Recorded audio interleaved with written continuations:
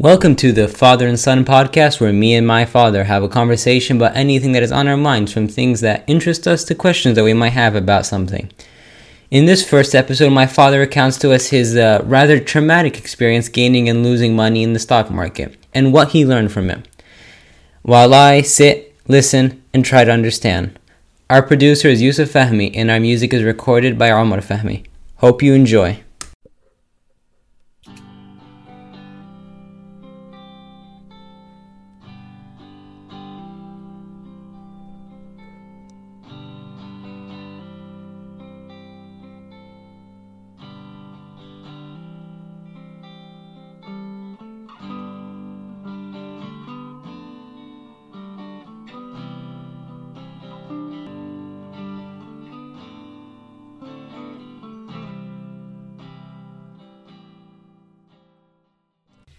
I slit the sheet is slit on the slitted sheet I sit. I slit the sheet is slit on the slitted sheet I sit. Hey Yusuf. Hey Baba, how you doing? I'm okay. What's on your mind? Nothing. What's on yours? That's it? Nothing's on your mind? No, there is stuff, but you start with you first. What's on my mind? I guess a bunch of things. Investments. How should I be investing my money? That's on my mind. What I'm doing with my company or my consulting, that's a lot on my mind. Quarantine, how long is it gonna last? That's on my mind. Using Ramadan coming up, that's on my mind. There's a lot of stuff on my mind. What's the best way to use this time? Am I wasting this quarantine time? What does it mean? Those are all things on my mind. What do you want to talk about first?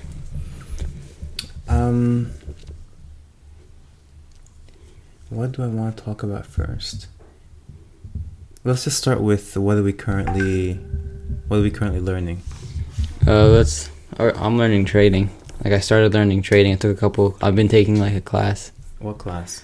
One of your friends, Amr Jibreel, who's a really smart guy and a really good investor by the looks of it. He has been giving me and Sadafa online classes on the introduction to stock market and how the stock market works and certain things. He was showing us the Japanese candlesticks, and he was showing us a couple of different things that as an introduction to stock market, because I've been interested in the market for a long time. I've never really looked into it, but I've been interested in it for a while. And now he's helping me actually start trading. So this is a good concept to talk about. I mean, this is something I've been thinking about a lot lately, watching the markets and watching myself respond to the markets, making the same mistakes I made 20 years ago, which is really interesting to me.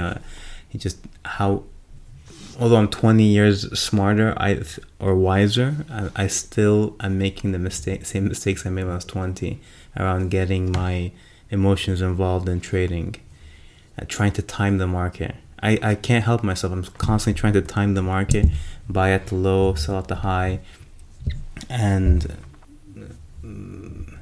infrequently right, almost infrequently wrong, yet I still do it. And so the reason that I've been back in the markets now is that because when I was not actually too much older than you are now, I had made a lot of money in the market, and I took just a couple of thousand, and we can talk numbers. I had basically started investing, I think $3,000 to $4,000. I started working, and through trading penny stocks at the time, it became, I think, a little bit less than 200,000. So how long? In less than 6 months. So you took 3,000 and turned it to 200,000. Yeah, no, I don't want to say. Yeah, I want to say between 6 months and a year. I don't want to say less than 6 months. And how old were you? I was 20. So did you sell that 200,000 and leave the market as a substantially richer 21-year-old? Did you stay in and lose it all? Well, of course, if I took 3,000 and made it almost 200,000, what was my next step? Make that 200,000 to $1 million. and try to make as much money as possible. Exactly. And I thought I was invincible. You know, I'd made so much money so fast. And I remember I was going to college at that time, and I had a commodities a professor who in NJIT who was also at one point in his life a commodities trader, and I told him what I'm doing and how much money I've made, and he said to me, "Sell everything right now. Sell everything right now and cash out." And I told him, no, that's not. This is the new market. This is the new way of trading, and you're in a sense, respectfully, I told him he's outdated. And I remember showing my father my portfolio just to show off how much money I made, and he said, "Can you sell it right now?" I told him, no, I'm trying to get to 1 million. And so that was the stupidity or the arrogance of inexperience, let's just call it the arrogance of inexperience. And so anyway, I experienced my first crash in 2000, and all of that money went to nothing. You know, all because I was dealing with penny stocks. All of the companies went to fractions of pennies per stock, and what was 200,000 became less than, effectively became a couple $100, which I never sold. I just kind of kept. So you still have those? I don't even know. I'm sure all of the companies went insolvent or bankrupt. And so do you think the problem is tying emotions with trading? Yeah, I think that I've never gambled, but I would imagine that's what gambling kind of, the rush of making so much money is, yeah, I think it's a combination of whatever gambling is plus seeing, plus emotions, plus, this idea of day trading. And so now you've seen yourself after two, I'd say, what's it been? It's been 2 crashes, and right now we're in the middle of an economic crisis as well as a world crisis. How could you respond next time, which might be very close? How could you respond differently to what you've done the past 2 times and you've done it wrong? Well, so I've worked with investment banks the majority of my life and in technology. And I know that as an individual investor, we have a fraction of the information that these either hedge funds have or investment banks have. So we're already behind the curve. And so, it's much more difficult for us to make a lot of money. So what I'm trying to say is that becoming a day trader, which is what you're trying to do, you're trying to become a day trader, trade every single day and make money that way, is very, very hard as an individual investor. It's, to take a gambling quote, it's very hard to beat the house. Mm-hmm. The stock, it's against you. The game is against you. The game is rigged against you, right? And if you read Flash Boys by Michael Lewis, you'll see how in one of the ways it's rigged against you, and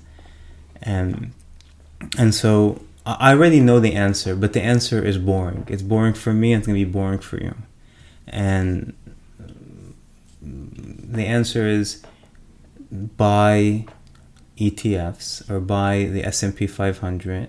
And what's an ETF? It's an exchange traded fund. Basically, the S&P 500 is an index that tells you the performance of. There's many ways to mark the performance of the market. S&P 500 is one of them, and it's just the 500 largest companies by market valuation. Just think of it, the 500 biggest companies, and the S&P 500 tells you how much they're all worth. And so what you could do is you could buy something like VOO. It's an ETF mm-hmm. that buys all of the stocks in S&P 500. So what you're effectively betting on is that over a long enough period of time, if you zoom out on the S&P 500 or you zoom out on the market as a whole, you're going to see that it's going up. Okay. So the smart money says we are not smart enough to day trade. We don't have I don't want to say insider information because that's illegal, but it's not over a long enough period of time we're going to lose our money. Mm-hmm. But the market isn't. The market is going to stay, at least the US market. And so you should just buy an ETF that buys those 500 biggest companies, and consistently put money every single month, whether it's going up or don't even try to time it. Just every month earmark a certain amount of money to buy those ETFs. Over a long enough period of time, that's the way you win in the stock market. So you're saying for people like us, the little guy, the key is not to trade but to invest. Because if we try to trade and time the market, there's always going to be guys with hundreds of times more information than us, and we can't even attempt to be like them. So we have to trade. We have to invest our money and just leave it over time. Yeah, and one of the interesting thing is that the majority of big investment banks don't even really trade their own money. Hedge funds do that. Hedge funds make bets. The large investment banks very rarely make bets on the market to that extent. They buy and sell on behalf of people. They create products and sell it to people. It's the hedge funds, things like Bridgewater Capital, Ray Dalio. They're the ones who take big bets on the market. And a lot of times, or for some of them it works. Like during this whole coronavirus thing, Bill Ackman, he runs a hedge fund. He took I think it was $100 or $200 million bet, and the bet was right. And he, I think, converted that 100 or 200 million to 2.4 billion. But we don't have, or at least I don't have, the information or the technology and tooling that they have to be able to make money like that over a long term. Or in the case of Ray Dalio, it's not so much about technology and tooling for him as much as he has hired some of the smartest people on the street, and he creates a culture that's actually pretty amazing. He created a culture that allows the smartest idea to come to the fore. Even though Ray Dalio is a billionaire and he's considered one of the smartest guys on Wall Street, he's almost created an environment where ego doesn't matter. If his idea is not the best, it'll get shot down. Because he does not worry about Ray Dalio looking good. All he cares about is the hedge fund making money and performing. It doesn't matter if he looks good. Yeah, exactly. It does not matter if he looks good, he sounds good. All he cares about is the right idea coming to the fore. So I am neither Ray Dalio or some of the incredibly sophisticated folks, or there are outliers like Michael Burry, the guy who saw the 2008 crash before it happened. The doctor, right? The doctor, the radiologist. And so I know all of these facts. I know all of these things, right? So I'm not as smart as Michael Burry. I don't have the smartest people like Ray Dalio, nor do I have the technology, algorithmic trading technology like some of the other very technical hedge funds. So I should just do the non-sexy thing and just invest in ETFs. And leave it over a long period of time. But you know what the problem with that is? What? What do you think the problem with that is? You get scared. You don't see the long term. No, it's just boring. So that's where my human nature comes in. I'm like, you know what? Let me just try to time the market. And the problem is that, for example, I'll tell you something, right? I am sometimes right. And you remember the times you're right and you forget the times you're wrong. That's, again, human nature. That's why cognitive biases and human nature is against us. Sometimes it's for us and sometimes it's against us. I'll give you an example. So you mentioned the crash of 2000, and then so that burned me. So I didn't finish the story. I not only ended up with nothing, I also ended up with a $30,000 tax bill. So of my initial $3,000 investment, I ended up having to pay $30,000 in taxes, and we can talk about why later. And then on top of that, 2008, I was in the middle. So I worked for Merrill Lynch as that huge crash was happening. And if you remember, we had moved to New York. Yeah, I remember. So we moved to New York. You're like, I forgot how old you. I think you were 2 years old or something like that. I don't remember. I just remember T. What? I just remember the T. The T, exactly. So we moved to Manhattan to work on something in Merrill Lynch, like a derivatives trading project. And I remember hearing the news, and we're staying in a corporate apartment and wondering if we're even going to have a job. Like if the company is going to collapse, because other Lehman had collapsed, and there was like a domino effect that said it was going to be Lehman, then Bear Stearns, then Merrill Lynch, then then J.P. Morgan, and at the end it's going to be Goldman Sachs, and there was like this, and Merrill Lynch was like the next domino to fall, and if it wasn't for the fact that Bank of America stepped in and they negotiated right at the last minute for Bank of America by Merrill Lynch. And I remember the trauma of, am I going to have a job or not? And so from 2008, I had not traded. Only just put money in my 401k. I didn't even know what was happening in my 401k. I just kind of... You left it alone, let the powers that be handle it. Well, the power that be is just a computer. You put in your number, and then you put in your age and your risk tolerance, and said, okay, you're young enough, we're going to put in some risky stuff, and it just bought some stuff, and I never even looked at it. I actually forgot my password. Mm-hmm. And recently, about 3 years ago, looked at my 401k, looked at where it went, and I was like, you know what? It's been 2008, it's almost 2020, and then it became 2020. Like, that means... It's been 12 years since the crash. Another crash must be about to happen. Okay, and so... This is before coronavirus? Or this is before coronavirus. And I sat there and I was like, you know, I'm pretty sure a crash is going to happen. So I took me forever to find out my password for my 401k. And I logged in and I moved everything out into... basically non-equity stuff, very, very stable, close to money, cash stuff. And I did that 2 months before the coronavirus. Just by feeling. And now, so the problem is now it reinforces what in me? That I'm a great trader and I know what I'm doing. I know what I'm doing, I'm a great trader. I saw the crash happen before the crash. I'm like Ray Dalio, right? And so, and then I was like, okay. And so against my better judgment, I sat there and I said, I saw the Black Swan event, which was coronavirus. And so we all saw the Black Swan event, right? I know Black Swan event is from Nassim Taleb, where this notion of a thing that nobody could foresee. Mm-hmm. This random event. And so who could imagine that? This global... epidemic. Well, actually, somebody could manage, like that movie we watched, Contagion. But that's fiction. Somebody can imagine that's happen. But who can imagine? And all of a sudden, two things happened.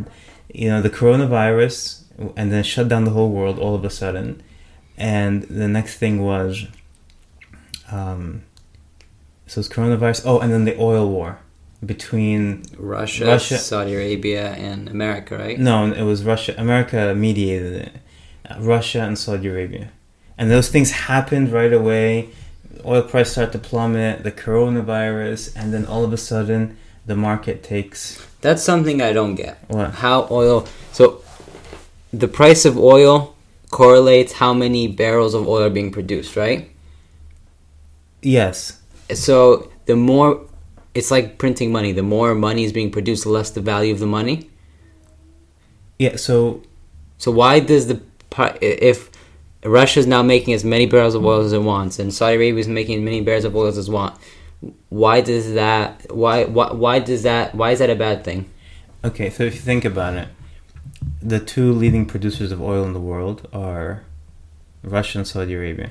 So from what I understand, I'm not an expert on this, they had a gentleman agreement around how much they're going to produce. Mm-hmm. And it's really bigger than Saudi Arabia. It's OPEC. Those countries, including Abu Dhabi, Saudi Arabia. But Saudi Arabia is the big boy, and the rest are kind of the small cousins.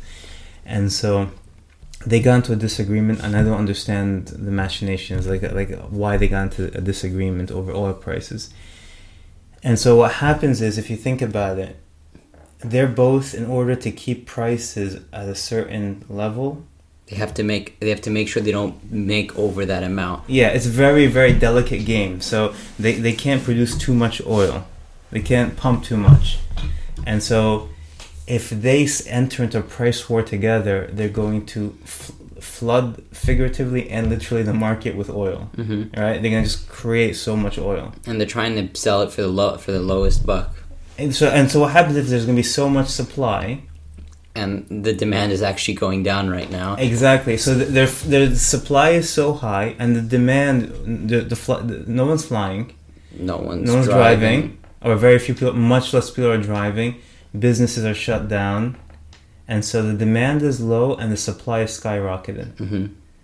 And so for people, so what happens to the price? It's just basic economics. What's going to happen to the price? The price of oil? is going to get lower and lower because now you have all this oil, supply and demand. Because now there's less demand but a ton more supply, you have to lower your prices because now you have all this inventory that you have to get rid of.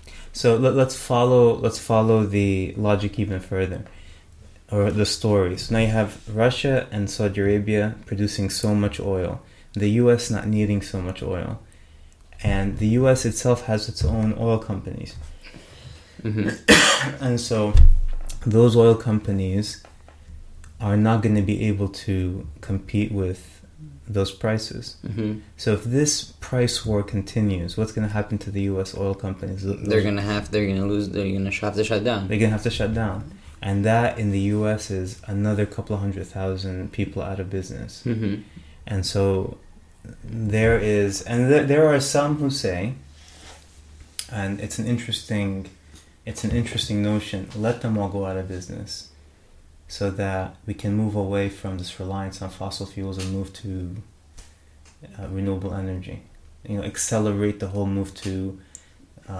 Could that also be not people just saying let the natural order continue? Remember we were talking about anti-fragility and that... They're just saying, since these companies are so fragile, why are we relying on them? And we need companies that in times like this can excel. Yeah, well, yeah, exactly. And so this is this notion of naive interventionism. So right now, we're a couple of months away from the election. Mm-hmm. And so, and unfortunately, there's going to be a lot of things that happen that are going to short-term help, let's say, Trump, but long-term really hurt the government. I mean, not the government, hurt the society. Mm-hmm. Like, what's he doing now? He's providing billions of dollars of relief for the airline companies. Mm-hmm. and potentially bailouts for a whole bunch of companies, because those companies effectively have many employees. He doesn't want those employees to get fired. He basically needs to keep the economy. He wants to make the economy as, what's the word? Robust as possible, or so that it's not seen that under his watch the economy collapsed. So basically, he is trying to fix a skyscraper with sticky tape.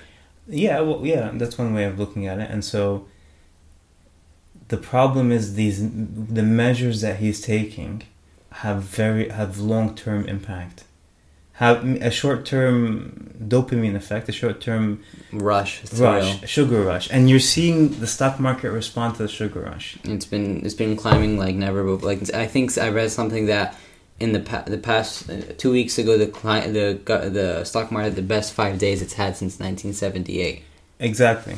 And that stuff like that is gonna come with the lowest market seen since. I mean, if you think, what has he done? He's quantitative easing.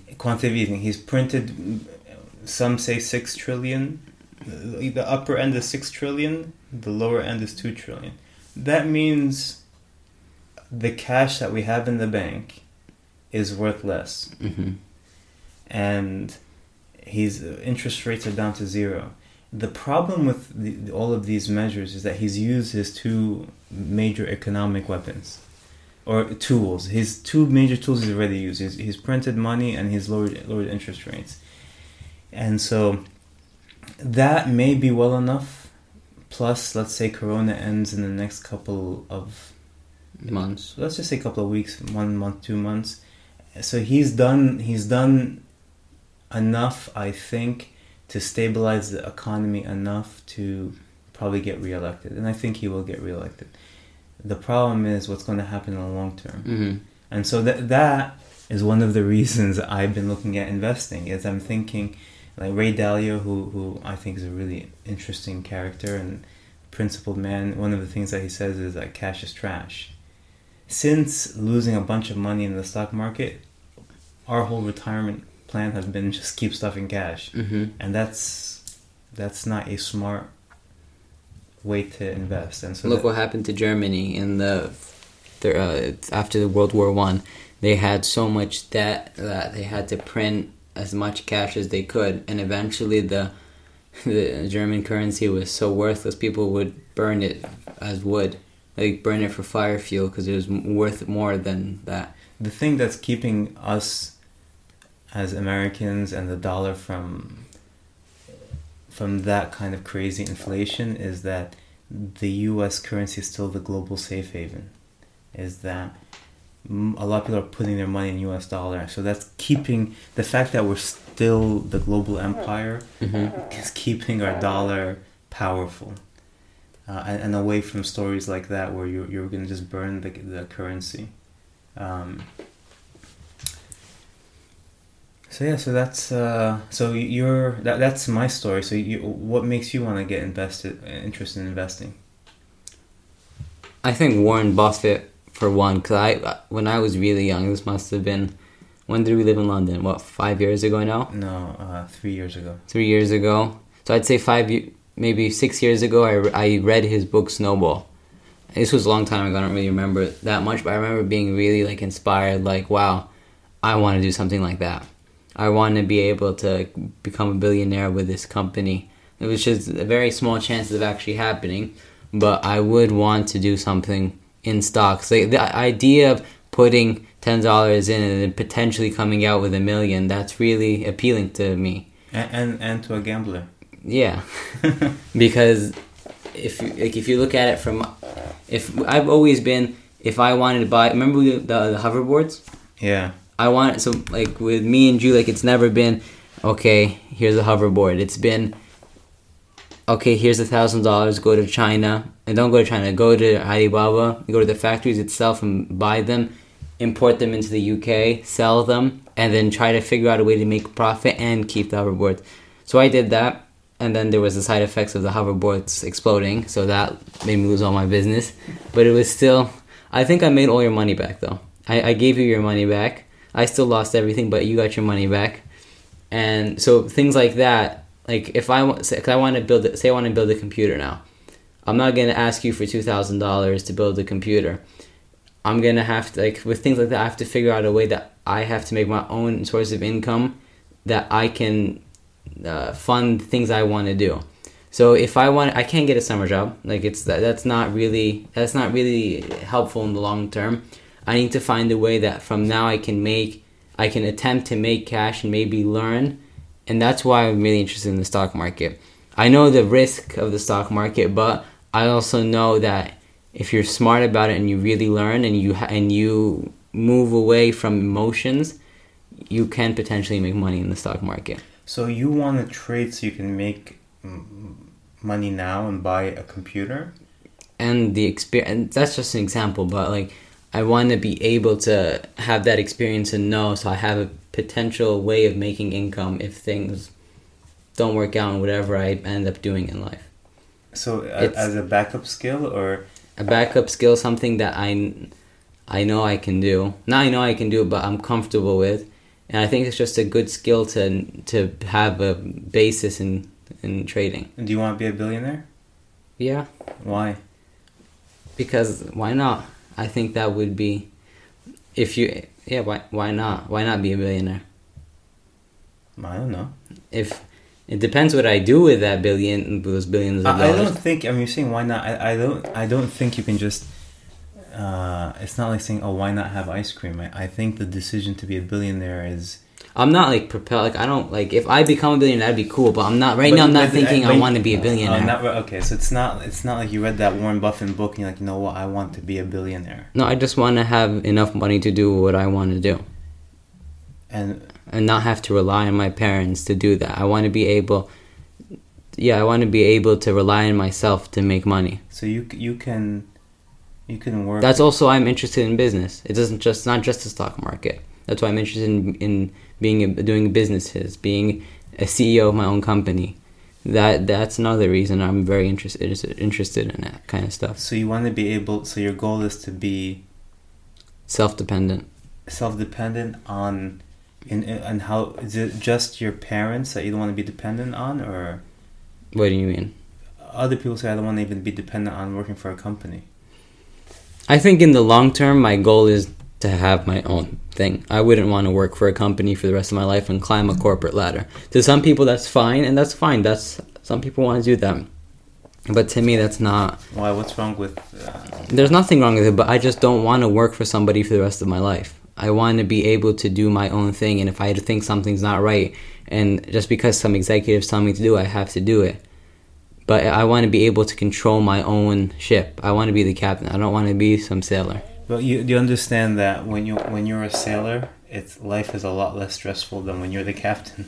But there's risks, but there's also the rewards. Say the captain, he puts his money into it. There is a risk that the ship sinks, and that's it. He's bankrupt. There's also a risk that he makes it to that wherever he's going. He trades everything that he has, and he makes 10 times the money he had. So there's risk in it, and I'm willing to take a risk. But I don't have. But I can't, okay, I'm not saying I don't have enough money to be like I'm taking thousands of dollars worth of risk. I'm taking out most hundreds of dollars worth of risk. So, but for you at your age, a couple of $100 is like a couple of $100,000 for other people at their age. I mean, that's a substantial part of your net worth. I know, but I think since I was young, the way I value money is different than other kids. Like, I don't know, but like other people I've met my age, money is just like my parents gave me. Like, the only money they ever made is from their parents giving them pocket money, and for me that wasn't always like that's not really the case. For me, it's my parents give me money, but it's not mine to spend. I have to put it into some machine, some corporate machine that I build myself, like Educated Chocolate, and I have to make my own money. So my idea of money is different than other people's. Like, even from a young age, you'd give me thousands of dollars, maybe I think almost $1,500 to do it. Other kids would go insane. That's $1,500 that they have. But for me, it was just a tool to get what I wanted. To me, money is a tool. It's not a luxury. It's like if I have I don't know how much money I have in my room from like a business I've been doing here. Like, to me, I don't look at it and go, yeah, I have this much money. To me, I just go look at it and see how can I make it more. Like, I don't like that money I have. I'll never spend it. I'll just try to make it more until I have something running that can make me money, and I don't have to work. It's like a machine. Do you ever have let's say you take the couple of $100 that you have and you make it into a couple of thousand, and it becomes tens of thousands. And let's just say you're 20 now and you have in your bank account $150,000, $200,000. Okay? Mm-hmm. What would you do? I think I would take 50 and put it into like an account that's mine, and the other 100,000 I'd try to do something with it. Like, I wouldn't stop. Like, I'd set myself up in the short term. I can excel. I'm fine. I have this little like cushion, but I'd try to make it more. Say I get to $1 million by the time I'm 30, which is, I don't know, that's probably not going to happen. But why wouldn't it happen? Because I don't know. But you have to be like realistic. You can't be like. That's actually very realistic. What? $1 million by the time you're 30. All right. Okay. Let's say I make $1 million by the time I'm 30. I think I would give I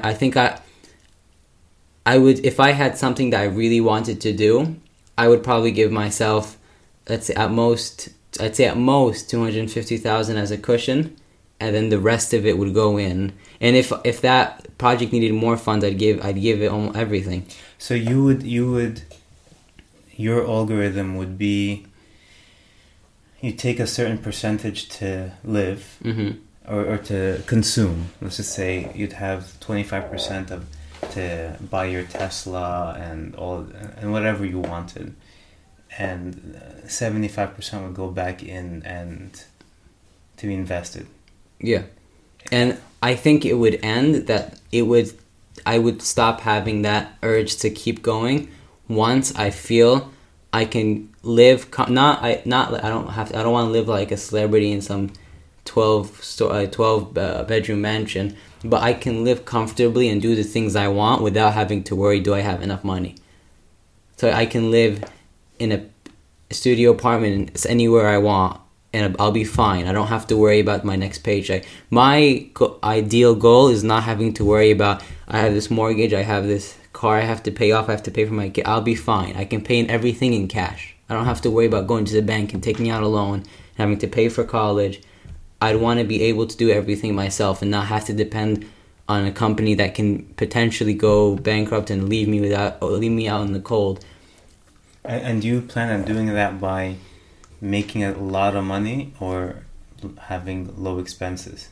Low expenses. I don't think I'm like the idea of having a Mercedes and having a really nice house. It appeals to me. Like I wouldn't mind it, but at the same time, it also comes with stress that I don't think I can handle while being happy. Like I would rather have a 3-bedroom apartment and an okay Volkswagen. I think I'd be more happy than having a big house like that, because big houses like that come with a lot of insecurity. You have that house, say I go out, now you're gonna worry about that car being stolen. It just comes with a lot of stress that weighs out how much happiness you get from something. And I think for me, that's why I would stick to being low expenses. I think I agree. I don't think I do agree with everything you said. I think that was a good conversation. I think it was good. Fist bump? Yeah. All right, did you enjoy this? I enjoyed it a lot. Would you do it again? Yeah. All right, cool. I'm gonna go edit it now and put the Cat Stevens song in there. All right. I'll see you later then. All right. Thank you.